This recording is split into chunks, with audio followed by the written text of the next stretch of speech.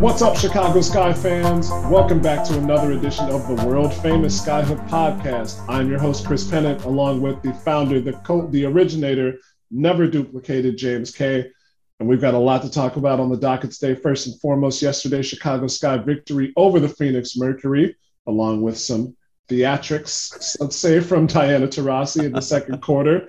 An interesting answer from Courtney Vandersloot about adjusting to playing with Emma here rather than overseas, the impact of the bench and the upcoming schedule, and, of course, do you agree with Kalia? But first, James, how you doing, man? I'm doing great, man. It's been a heck of a 36 hours, but I am really excited to dive into what happened last night and with the Aces, and it's been a really interesting start to the season, Chris. I'm really pumped to just discuss it all with you. It's crazy. It's been a month pretty much now, and the Sky are 8 games deep into the 36-game schedule, and I think we and James Wade, as well as the majority of the team, would say that they're not yet in their final form, which seems, I don't know if I would have imagined that at the beginning of the season, even knowing who and what and how they had to integrate things. But here we are, they're 5-3, and they have not yet reached their pinnacle. Definitely. And we've already seen a different style of play from them over the last 3 games than we did at the start of the season. Having Kalia Copper in the fold just completely changes this dynamic for this team. So, yeah, I mean, that's why I was saying it the last podcast, man, there's only so many takeaways we can get until the entire puzzle is put together. And we're kind of already seeing that now, especially, like I said, over the last 3 games. So, yeah, man, let's get into it. All right. First, last night's game against the Phoenix Mercury ended up not being the walkaway that I envisioned it was going to be when we last met. And I think not the walkaway that the Sky really could have used going into another tough set of games. But they came away with the victory on a brilliant fourth quarter and final play from Courtney Vandersloot. 73-70 win. It was a game where Candace was off, but the bench, as they have been doing, if there's one thing that has been consistent, it has been the bench, and they picked up very well. Rebecca Gardner leading the bench scoring with 10 points. Dana Evans had a flurry in the third quarter after going scoreless in the first half. And Lee Uree and Ruthie Hebert contributed as well. But it was Courtney Vandersloot, 18 and 6 assists with a steal. And as we said, that game-sealing block when Skylar Diggins-Smith was driving for a chance to take the lead. What an incredible play from Sloot. And she's just been doing this all season in the fourth quarter, man. Like, I feel like she has bailed out the Sky multiple times now where they can't get clicking. And James Wade mentioned before the game about the Sky needing a sense of urgency. Yeah. And we just haven't seen it as much in, like, the second or third quarters. I think that's been kind of consistent for the Sky. And it all comes back down to the fourth quarter, and Courtney, who I believe had going into yesterday night, had the second most clutch points in the league. And you just shouldn't have to rely on Courtney that way. And it's great having one of the greatest point guards of all time on your roster. So in the moments that you do need her to do that, she can do it. You just don't want it to become a pattern. No, most definitely. And you astutely pointed that out yesterday, second most in the league behind Kelsey Mitchell, 21 clutch points so far before yesterday's game. And she had 12 on 5 of 9 shooting in the fourth quarter. Be that as it may, like we said, she had an interesting quote about some of the offensive struggles that the Sky have had this season, just kind of getting in sync.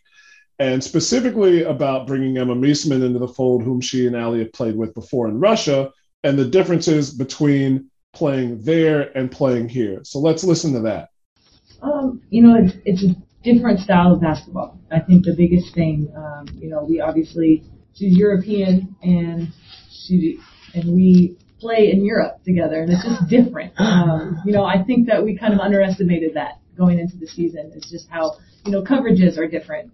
Athleticism are different. They're switching a lot with us, and overseas they don't switch, and so it's finding that rhythm, finding ways to attack.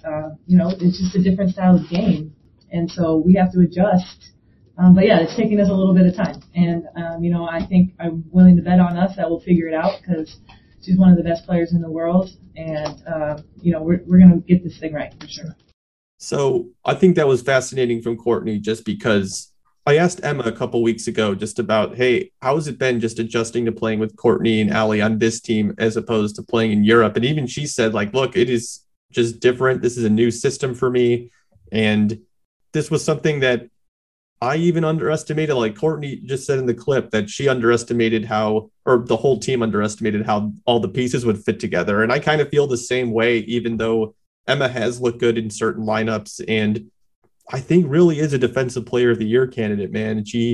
What she does on that end of the floor is just enormous for this guy. And we've already seen her be the best player in certain matchups, even though the stat sheet might not indicate it. I feel like if we had much more advanced stats when it came to like deflections and that's where the league is really lacking in a lot of areas, but that one especially. So yeah, I think that it was really interesting to hear Courtney be candid about it, but like I think that's pretty great also at the same time, just because you recognize the problem and now you're going to try to solve it. And for her to be calm like that, like she was in that, like at the end of the game, like I think it's a good sign, like we were talking about last week, tension is good. And whether that's between teammates or whether it's just struggling early on in the season, it's like, this is how you get things going, is just recognizing the problem and finding a solution for it. It's interesting, just looking back at her career advanced stats. Her defense has not necessarily been a calling card, but this is her best defensive rating per 100 possessions since her third year in the league. On the other side, her offensive rating is the lowest it's been. Well, it was low in 2020 when things were going down in Bradenton, but it's the lowest it's been since 2017. So that speaks to that quote. And it's also to your assertion. And it's pretty plain. We didn't talk about Ezra Stevens being out yesterday, but when she and Emma are on the floor together, the Sky can do a lot of things. They can make mistakes at the perimeter because Emma and Z are by the post or able to come back and help clean things up. It's just a matter of it's less confidence, I would think, but just finding Emma in places where she's good taking the open shot. We're seeing it more and more as time goes on, but there were a few times last night where I think the security guards behind us were like imploring her to take some open looks. I feel like that this team has become so unselfish that it's now a problem. Yeah. Like we see Kalia Copper, she only had 10 attempts and Emma had 8 attempts. I think Ali had 7 if I don't have the stats pulled up in front of me, but like we're seeing some of these players that had a calling card of just being super aggressive on the offensive end, and Emma less so. I mean, one thing when I talked to Coach T a couple months ago, he said that we always wanted Emma to be more aggressive. We had to like force her to do that. She's such an unselfish player by nature that can take away from her offensive capability sometimes. And you do want to see her be more aggressive, but I do think I do like the idea of the Sky being more like, hey, we're trying to get everybody involved and make sure everyone is fed on the offensive end versus, there's some teams out there that I won't name that have a hard time finding that shot diet. And, but yeah, I mean, it has been kind of crazy how some of these players are just passing up open shots to try to just keep the ball moving, which if you're James Wade, you kind of like, but at the same time, he kind of alluded to it last night as well, that like, no, we got to take some of those open shots. Yeah, it's the tough part because you have not only so many capable players throughout your roster, not just in the starting 5, whatever that is on a nightly basis, but throughout the roster, there are people who can create their own shot, or when they get the ball in a certain situation, can create their, I'll just go back and say create their own shot. I know people think of that as off the dribble, but if you get Candace or Emma the ball in the post, they can go to work. If you get Dana or Ka the ball out of the top of the perimeter, or Rebecca Gardner, they can get to the lane. Same with Courtney. Allie's really one of the only people who might have one or the other. And even she, when she goes to the post and gets a mismatch, she was able to draw contact, I think, against Sophie Cunningham a couple of times when she was the primary defender. So for the end of the season, it makes sense now. and it's a problem that you like to have because you can coach your team about, okay, now we have to be selfish, rather than at the end of the season, if somebody has been taking the majority of the shots or two or three people, then you're trying to spread the ball around when defenses can key in on that. It's sometimes it's the problem of having one ball. When everybody wants to spread the ball around, then somebody's got to go and put the shot up. Absolutely. And, Chris, I think we should talk a little bit about last night too, because obviously that, like, this guy being really unselfish with the ball, that was a thing that really stuck out to me, at least live. And I'm sure it did to you with as well. But what happened on with Diana Taurasi, I mean, that was such a bizarre thing that happened. I mean, she got ejected, in the second quarter? Is that right? Yeah. I know there was differing, but I saw 3:51 on the clock in the second quarter. Okay. Well, it was really interesting because at the last stoppage of play before she got ejected, she had a heated exchange with, the official, who I think Diana, I'm not going to repeat the words that Diana said, but she used one that started with the B, and the official said, I could just read her lips. She said, "Don't fucking talk to me that way." And, Diana clearly kept talking after play resumed, and she was out the rest of the game. I thought it was kind of interesting how then the Phoenix Mercury started to climb back into that game after that. Diana Taurasi, I believe, finished with a -10 plus minus. So I thought that was kind of interesting, and just seeing how that all went down. Obviously, you want Diana Taurasi out on the floor for you, but her plus minus stats haven't been fantastic this year, which, again, you take it with a grain of salt. That's only one statistic. But what did you see on? I didn't see the exact play in which I saw Diana argue with the ref, but I didn't see the exact play that caused it. So there was a play where Diana got the ball out the top and she got around her initial defender. It was either Courtney or Allie, I believe. And she ended up, Candace ended up switched onto her. She drove into Candace's body, put up a shot that went short and got no call. And immediately after turned to the referee and let her have it. And so there was a quick technical there, and she kept shouting at the referee, and the second one came within a matter of seconds. She got the warning. I kind of understand why the referee wanted to get rid of Diana after she gave her the warning at the stoppage of play. And then after that first tech, it's like, you can't keep chirping if you want to stay in this game. And I kind of like that Diana, I mean, obviously you want to see Diana Taurasi play in any matchup. That's just better for the product and everything. But at the same time, it's just like, yeah, you shouldn't be able to talk to the refs like that. And, this is a cycle that we see. Diana has a couple of these in her every year. So it was cool that we got to see it live, I guess. But a lot of locker room jokes, by the way, locker room door jokes that surfaced on Twitter that I found pretty amusing. Even one from this podcast called The Skyhook. But Chris, I'm curious. This one What have you made of the bench so far this season with the Sky? Because I didn't expect this level of production from them heading into training camp. I didn't either, because partially I didn't expect Azurá Stevens to stay on the bench when Emma did come into the fold, or when Ka came into the fold. And it's still been great. It's still been pretty great. We're finally seeing extended minutes for Ruthie. In certain situations, but she played 18 minutes last night and was very productive, 6 rebounds and 4 points, an assist and a steal. I think she fed either Rebecca fed her on a really nice wraparound pass from the top of the key, or Ruthie put that pass down to Rebecca. Either way, it was some very cohesive play from those two players who don't necessarily see a lot of time on the floor together. So I've loved what the bench has done. They've consistently outscored or matched the reserve scoring of the teams that they played against. We know what Las Vegas is, but even so, 29-0 bench differential is pretty crazy, especially in the WNBA. And that's a game where Rebecca Gardner was in foul trouble, and she is the primary slasher on the bench. I've absolutely loved it. Dana Evans has not seen a shot necessarily that she is afraid of taking. And I mean, she's not a gunslinger, but if she's out there beyond the 3-point line and there's somebody who's a few feet off, she's willing to take that shot.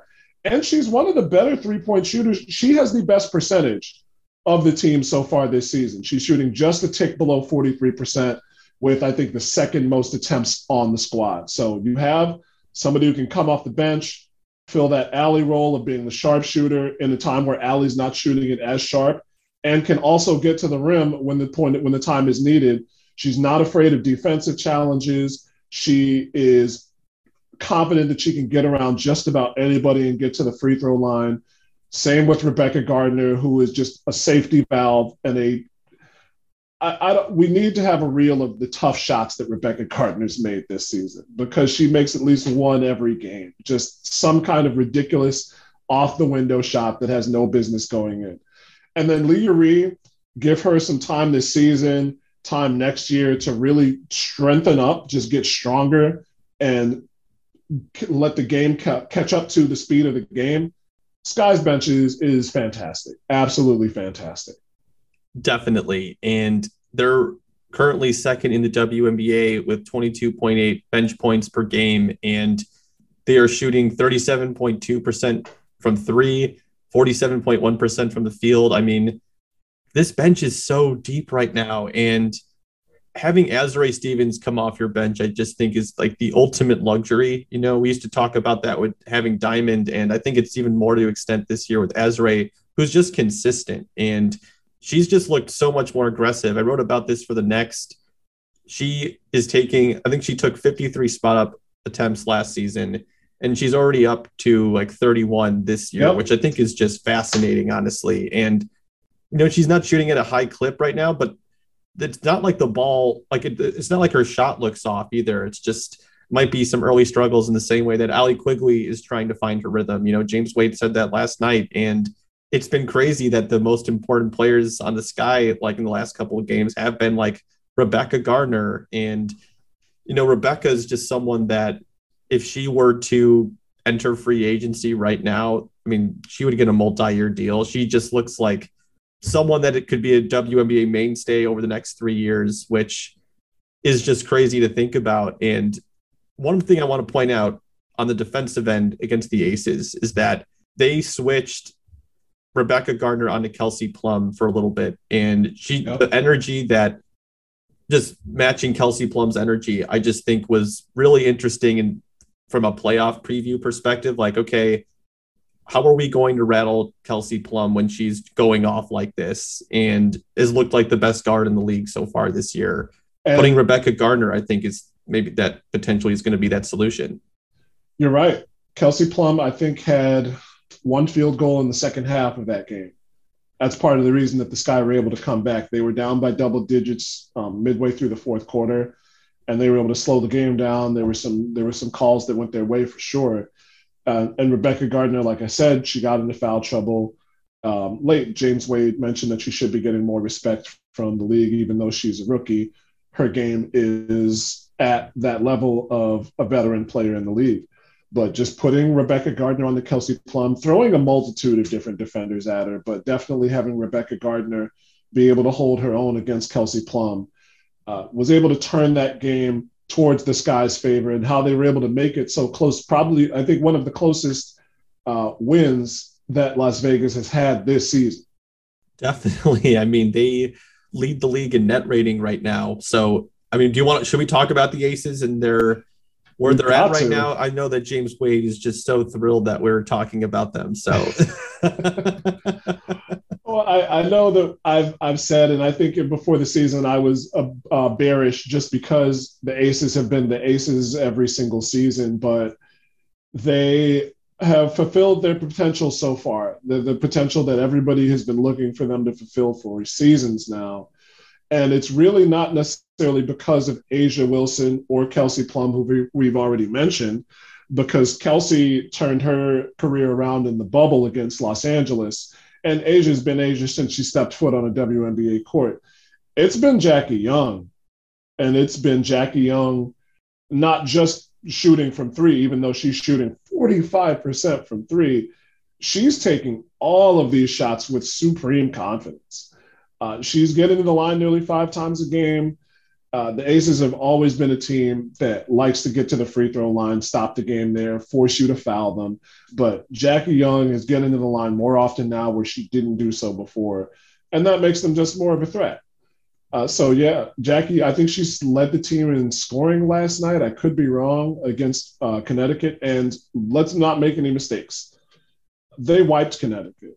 The Sun had a 3-point lead early, and they kept it close throughout most of the first quarter. But unlike the Sky, the Sun weren't really able to get back into the game, and they won in Connecticut, pretty much pulling away. Yeah, and it's even crazier with Kelsey Plum. I want to point something out. Like, she didn't go to that bubble season. I think she tore her Achilles before that season, and then she came back in 2021, she won 6th Woman of the Year, and then now she could be a MVP candidate right now. And I think you're right, though. Jackie Young's development has been one of the most interesting storylines of this season. I thought that Jackie Young could improve, but I didn't think, based on what her shot looked like coming out of the draft, that it would look like this, where she's shooting at a high clip, man. She's really showing people why she was the number 1 overall pick. It's been really fascinating to see that part of the equation really work out for the Aces. And I still have questions, man. I still have questions about that bench against the Sky. They scored all 83 points. All of that came from their starters. So I don't really know how that really translates as much when we're on game 10 for the Aces, and they've got 26 more to go. So, I guess it's not unfeasible that they would not be able to stay healthy enough for the next 26 games and go into the playoffs completely healthy. And they know they're going to get Raquana Williams back and everything. But at the same time, it's just, if you're working with a 6-7 person rotation, the Sky did it last year, so that they made it work in the playoffs. But I don't know if going through the regular season, that having literally no insurance behind you, is the best way to, I guess we'll see how it worked. They're literally gambling with that one. And I guess it makes sense because they're Las Vegas. I agree with you. I don't know if it's necessarily sustainable. Players are relatively young. Jackie Young's in her 3rd season. Even Kelsey Plum is only 28, actually 27 still. She turns 28 in August. And Asia's young. Teresa Plaisance is young. These are younger players. Sydney, is this right? Sydney Colson's the oldest player on the team. Mm-hmm. So when you have that kind of flexibility, just the elasticity of young legs, you can get away with those things a lot more. However, I do agree with you to a point. I don't know if it's necessarily sustainable, because at some point you would figure, with as good as your team is, they'll have an off night. And in a league as tight as the WNBA, when you can be confident, but this is a first-year coach with a team that hasn't made the finals the one time. You want to get that 1 seed. You want to get the top spot and make your road as easy as possible, even though there's no more single elimination games. So if you have slippage late in the season, that can cost you spots in the playoff seeding. So getting Raquana Williams back is really going to do them wonders. But if you don't integrate some kind of offensive capability from your bench, where you can get somebody who can also create their own shot, take pressure off of Jackie and Kelsey and Asia, things get a little bit more murky when you get into August, September. Hey, for the fan base, or for just the WNBA fans in general, I kind of hope we see all of those 5 come out healthy together in the playoffs, and they went into that game against the Sky. That those 5 players had the best net rating out of any 5-person group in the WNBA to that point. So it's going to be really interesting to see if they can really push it through this regular season, playing all their starters 28 to 34 minutes a game and making it work. Kelsey Plum tweeted out that She wants to play, Chris. I She saw wants to that. play. Yep. So they're up for the challenge. And that's like the dog mentality that you have of just like, okay, we're just going to make it work. That's kind of fun for general fans of the league, but you don't want to tell James Wade that, man. I mean, like it's been really interesting. Like it's now back-to-back press conferences where he's mentioned Vegas sarcastically, like referring to them as the greatest defense of all time or the greatest team of all time, which the great Las Vegas Aces. All hail Las Vegas. That's what he said on the way out of that press conference with the Aces. So yeah, I mean, I also you kind of have to like that from your coach too, just being like, we will find motivation anywhere we can get it. Even like calling the 9-1 Las Vegas Aces the best team in the league, I don't think is too outlandish by any means. But hey, if that's what gets you going, like you got to find that urgency somewhere, right? So like if you're challenging your players like that, just being like, hey, other people think there's a better team out there in the WNBA than us. Are you going to work for it? Like, I guess I can see it from that angle, but it's so funny. Like when I asked him that question about like referring to the Aces as one of the best teams, and he said, no, the best team, keep that narrative. I'm like, you do realize that on the podcast I did yesterday, I said, I don't think the Aces are actually the best team in the league, and that if they were playing in a 5-game series, I'd be kind of worried about it, which they kind of proved me wrong a little bit already. But like, it was just so funny. It's like, wait, do you think I said that? I thought that was kind of humorous. But Chris, what else do you want to talk about, man? I mean, is there anything from those last 2 games that stood out to you? Well, one thing that we've kind of forgotten about as the season has picked up steam is Julie Alleman. With everything that's gone in the rotation and what we're looking at the team to develop, I don't know if we've talked about any specific news, but since Diamond was on the floor yesterday, she was part of that 3-team trade that got Julie Alleman to the Sky. So have you gotten any news, any update on Julie Alleman, when she'll be in camp? And what do you think the rotation will look like once she does come in? I've been trying to think about it, and I don't know what the easiest answer is for that last part of it, man. Like how they're going to work in Dana, Julie, Rebecca, Ali, and Sloot. I mean, I think they don't want to play Sloot too much because she is managing that right foot injury. But at the same time, Julie is such a good player, and she's not going to be the 11th person on your bench. She's too good for that, but she is still playing in the champion. Like I forget it, the exact league. I was trying to look it up to try and make sure that I got this right for the podcast, and I didn't want to put anything out there that was false, but she is playing in a championship right now. I think it's either in France or Spain. And I think they had their last game, or one of their, they had a game yesterday. And so she's coming soon, essentially. I think she'll probably be back so what's the date today? If it's June 1st, I do think that she probably comes back in the next like 10 days at least. And when she's finishing up over there, one of my favorite facts that I actually haven't put out on the podcast or in any of my articles is that this guy, James Wade, has a group chat with just his point guards. And because he says, like, I have to trust them. They're the people that guide my offense. And Julie's been included in that. She's eager to get here. And it's going to be interesting to see how they integrate her, though, because there's just so many mouths to feed, Chris. And having a lot of depth is great, but making sure that everybody feels like they're being utilized too is important. But thank God that's not our jobs.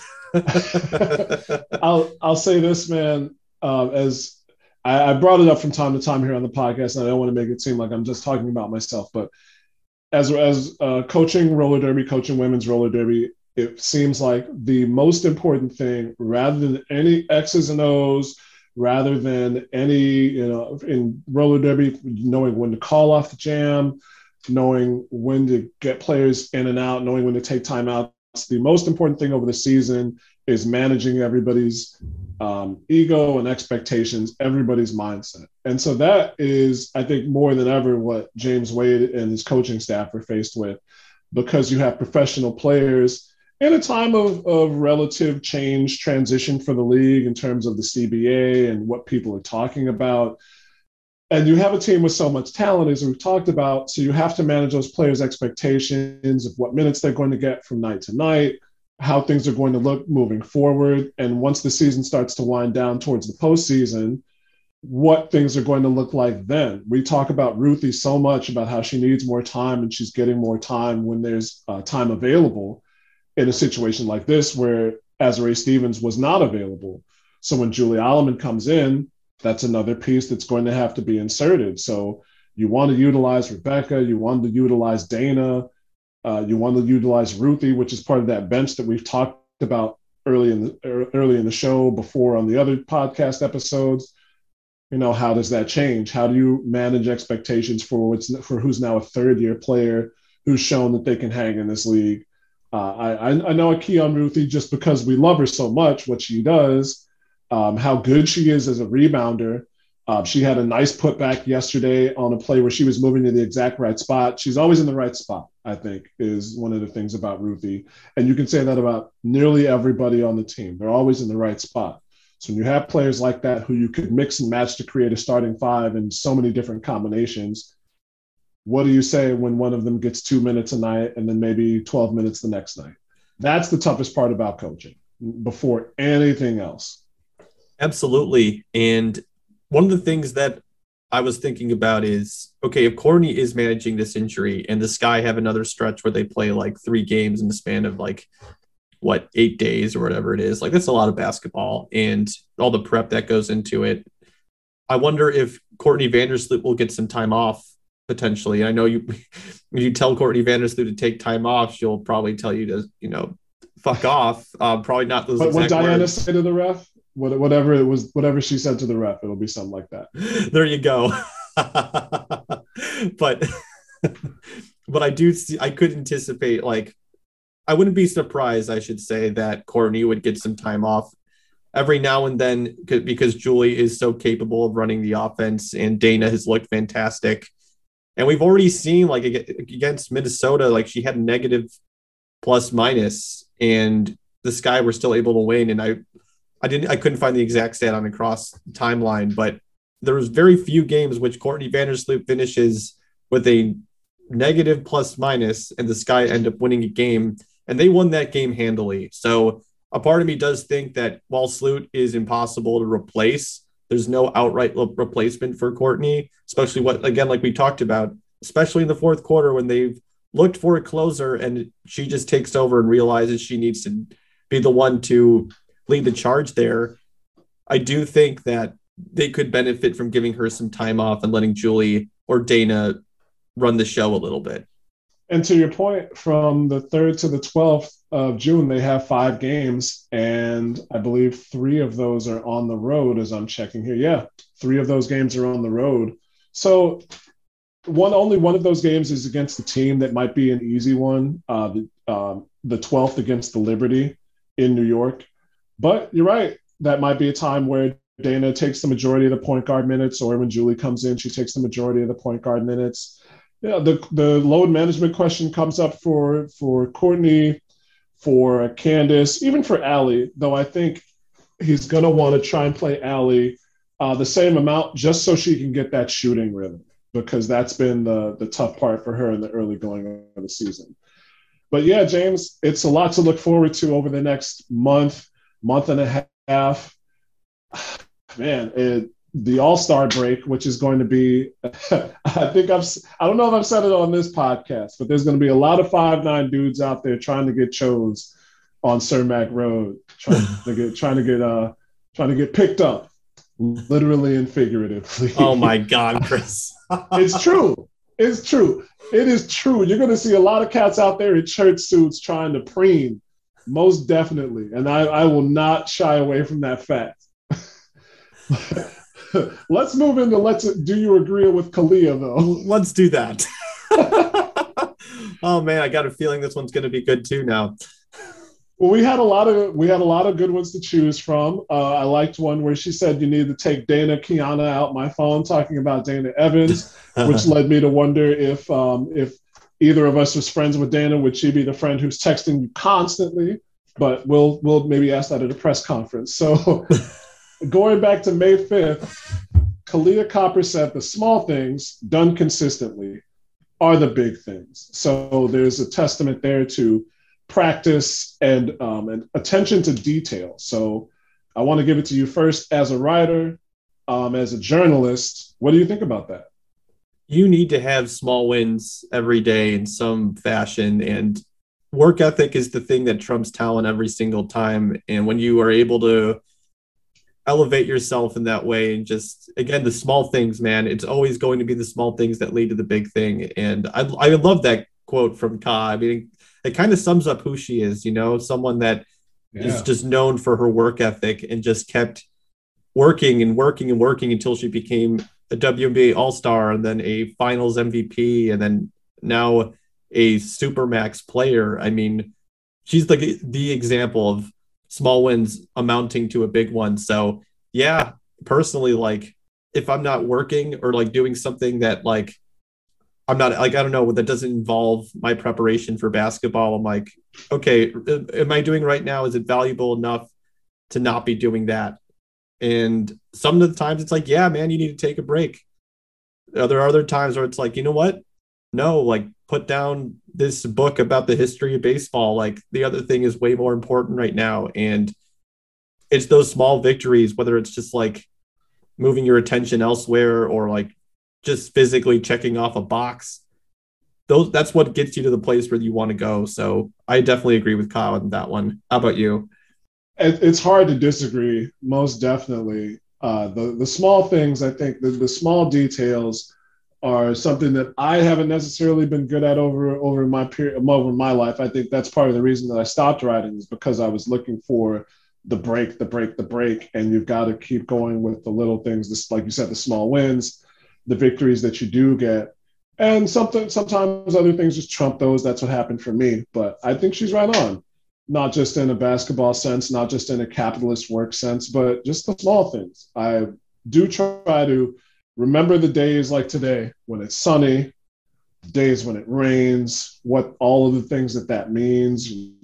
Rain means better weather, more brightness, more beauty around. Sun means the time to be outside and enjoy that particular beauty. So I think that as along with that, being able to keep those things in mind and also do the small things every day and remember them, that can give less weight to the big things that happen. I think I might be going a little sideways on it, but I agree. Let's just say that much. I agree.